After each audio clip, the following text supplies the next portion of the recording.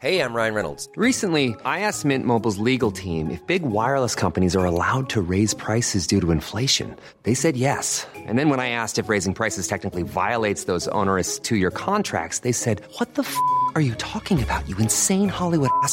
So to recap, we're cutting the price of Mint Unlimited from $30 a month to just $15 a month. Give it a try at mintmobile.com/switch. $45 up front for 3 months plus taxes and fees. Promo rate for new customers for limited time. Unlimited more than 40 gigabytes per month. Slows full terms at mintmobile.com. It's August 25th, 1967, and another remarkable event is about to be uncovered by Arion, Rebecca, and Ali, the Retrospectors. It was on this day that the Beatles and other celebrity attendees travelled to a transcendental meditation workshop that would change their lives in the spiritual mecca of Bangor, Wales. It was the first time, apparently, for several years that the Beatles had travelled without their manager, Brian Epstein, and they hadn't thought to bring any money, so they just turned up at the train station. John Lennon later remarked that it was like going somewhere without your trousers on, which I think is pretty fair. It just is a weird thing to just turn up and be like, oh, wait, yes, sorry, we did have civilian lives prior to this whole massive fame thing. And Cynthia Lennon, I think it was, got confused for a fangirl and not allowed on the train. Yeah, it was actually kind of another incident in their fraying marriage. John Lennon apparently got out of the taxi and just left with the others and left Cynthia carrying his luggage. And then she was held back by a policeman who said, sorry, love, got to keep the fans back. And by the time she managed to explain the situation, the train had already gone. When she arrived 6 hours later, John Lennon was like, you should have moved faster.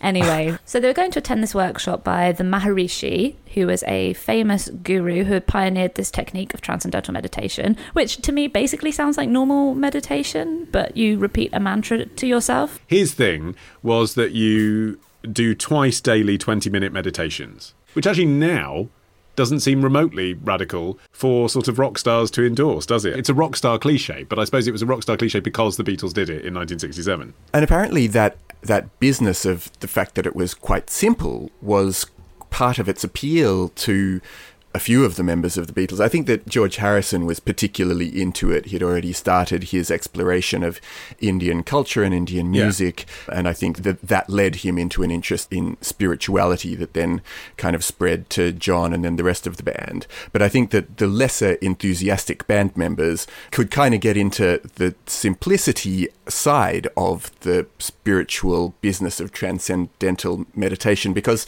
you didn't really have to do it for very long. You just had to do the odd 20-minute bit of mantra recital, and that was job done. Yeah, I mean, the Maharishi, who was born Mahesh Prasad Varma, he was a very good advocate of his own technique. He was a real showman. He had an interesting background as well. He'd studied physics at university and then become a disciple of a famous guru and then a guru himself. And he travelled around the world starting in the late 50s, and he actually got quite a lot of media attention. He was called the Giggling Guru because he would laugh a lot during interviews. But what I found interesting is that Paul McCartney later said that the Beatles had seen him on TV when they were still teenagers, that he was a familiar figure in the culture. It wasn't that they just came across him. But then, so what happened then in 1966, the year before this, was that George Harrison's wife, Patty, had become really interested in Indian spirituality when the two of them went to Mumbai, where George had been studying the sitar, and she had gone to see the Maharishi lecture in London. And then when he came back the following year, she asked George to come along, and he brought John and Paul and Jane Asher, who Paul was going out with at the time. And what I found funny is that Ringo did not go because his wife Maureen had just given birth. So he ended up coming home to an answer phone full of excited messages telling him, we're all going to Wales tomorrow for 10 days to this transcendental meditation workshop. And it's kind of an omen as well, because Ringo would continually be the least enthusiastic Beatle. And it wasn't just Ringo who must have got excitable messages on his answer phone, because apparently they also brought with them Mick Jagger, Marianne Faithfull, Cilla Black, and a bunch of other cool types. I know that Cilla Black knew them from the Cavern Club and everything, but the idea of Cilla Black being at a transcendental meditation workshop. We're going to have a Laura lifting. It's pretty good. What's your name? Where do you come from? And what's your spiritual plane?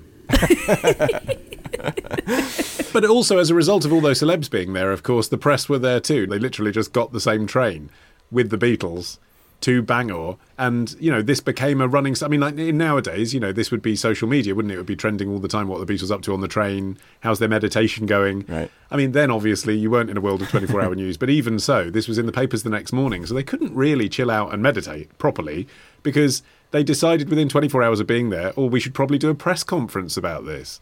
And I think it was that led them to say the next day, we're giving up LSD, we're giving up drugs. There'd been this controversy after Sgt. Pepper had come out and Paul had said that he'd taken LSD. And this was an opportunity to be responsible adults and say to Britain's children and teenagers, don't do drugs, kids, do meditation instead. Apparently it wasn't because of the Maharishi that they announced that they'd quit LSD, even though it does line up with his thinking on drugs. And it coincided, unhappily, with the fact that the very next day their manager, Brian Epstein, died of a drug overdose back in his apartment in London, and they cut their time short to... In the beginning, they were presumably going to go and pay their respects, but they decided against because they thought that they didn't want to create a media circus around his funeral, and so instead they stayed away. But it led to them wrapping up their time with the Maharishi quite quickly. Yeah, but they had already arranged to travel to India to his retreat in Rishikesh, which they did the following February. Again, other celebrity attendees also there. Donovan and Mia Farrow, and Mia Farrow's sister Prudence, who is the subject of the song Dear Prudence, which they wrote about their time there. Yeah, you're sounding very jolly about that. The other song they were inspired to write about from their time with Mia Farrow and the Maharishi was about the Maharishi fondling Mia Farrow unconsentingly. And it was as a result of that rumour, I suppose I should still call it, although Mia Farrow still maintains that is what happened, that the Beatles then disowned eventually their association with the Maharishi on the 15th of June 1968. So only a year later, they said it was a public mistake that they'd been involved with the Maharishi because it had been reported that he'd made sexual advances towards Mia Farrow. It was something that George Harrison, though, never really felt comfortable with. He funded the Natural Law Party and Transcendental Meditation for the rest of his life. You can see, again, the difference of personalities in the Beatles. One of the things that would ultimately lead to their breakup is that they start to have these very divergent views on things. And again, the four of them went out to India and Ringo was the first one to go home. George described their arrival thusly. John came and Paul came after him, and then Richard followed with 15 Sherpas carrying Heinz baked beans. So he decided the transcendental lifestyle wasn't really for him, and then McCartney left, and so Harrison and Lennon were left there, and this was when these allegations surfaced about the Maharishi supposedly, fondling female followers. John Lennon said that he was the one who had to confront him. George Harrison was kind of reluctant to do it. And so Lennon was the one who ended up making this stand and had quite an unpleasant sort of face-off with the Maharishi. And then they returned to England. I think that this meeting with the Maharishi in Wales, the importance of it can't really be overstated because it led to the whole Beatles in India thing that became one of their most iconic moments, and then kind of later on would contribute to the dissolution of the band. And they're still practicing it now. I mean, obviously only two of them are still alive, and as you've said, Ringo isn't. So what I mean is Paul is still practicing this a bit now. So in interviews when he's asked, is he still into this kind of stuff? I mean, it's a bit watered down, the version of it that he does. It's all a bit California, like everything Paul McCartney these days. But he does. He says that he regularly practices yoga with a group of friends, including Alec Baldwin, that he calls the Yoga Boys. Can any of them do any form of spiritualism without there being other celebrities there?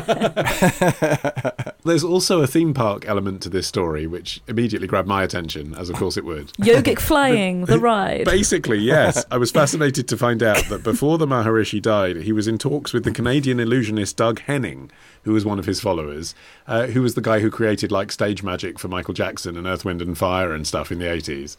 And Doug Henning wanted to create and went as far as to file papers for and bought land to facilitate the world's first Vedic amusement park, Vaderland. You'd get a lot of disappointed Star Wars fans turning up there. Guests will enjoy illusions such as the world's only levitating building, a 42-ton structure that floats 6 foot over a lake, a magic flying chariot ride, and this is where I think Henning reveals his true colours, magical restaurants, including the world's longest soda fountain bar. Now, I can't imagine the Maharishi was really behind that one. Whoever was underwriting this whole enterprise evidently hadn't renounced LSD as the Beatles had. Tomorrow. all kids began crying out for shaped cakes that looked like a swimming pool or a train. Love the show? Support the show. Patreon.com/retrospectors. Part of the Acast Creator Network.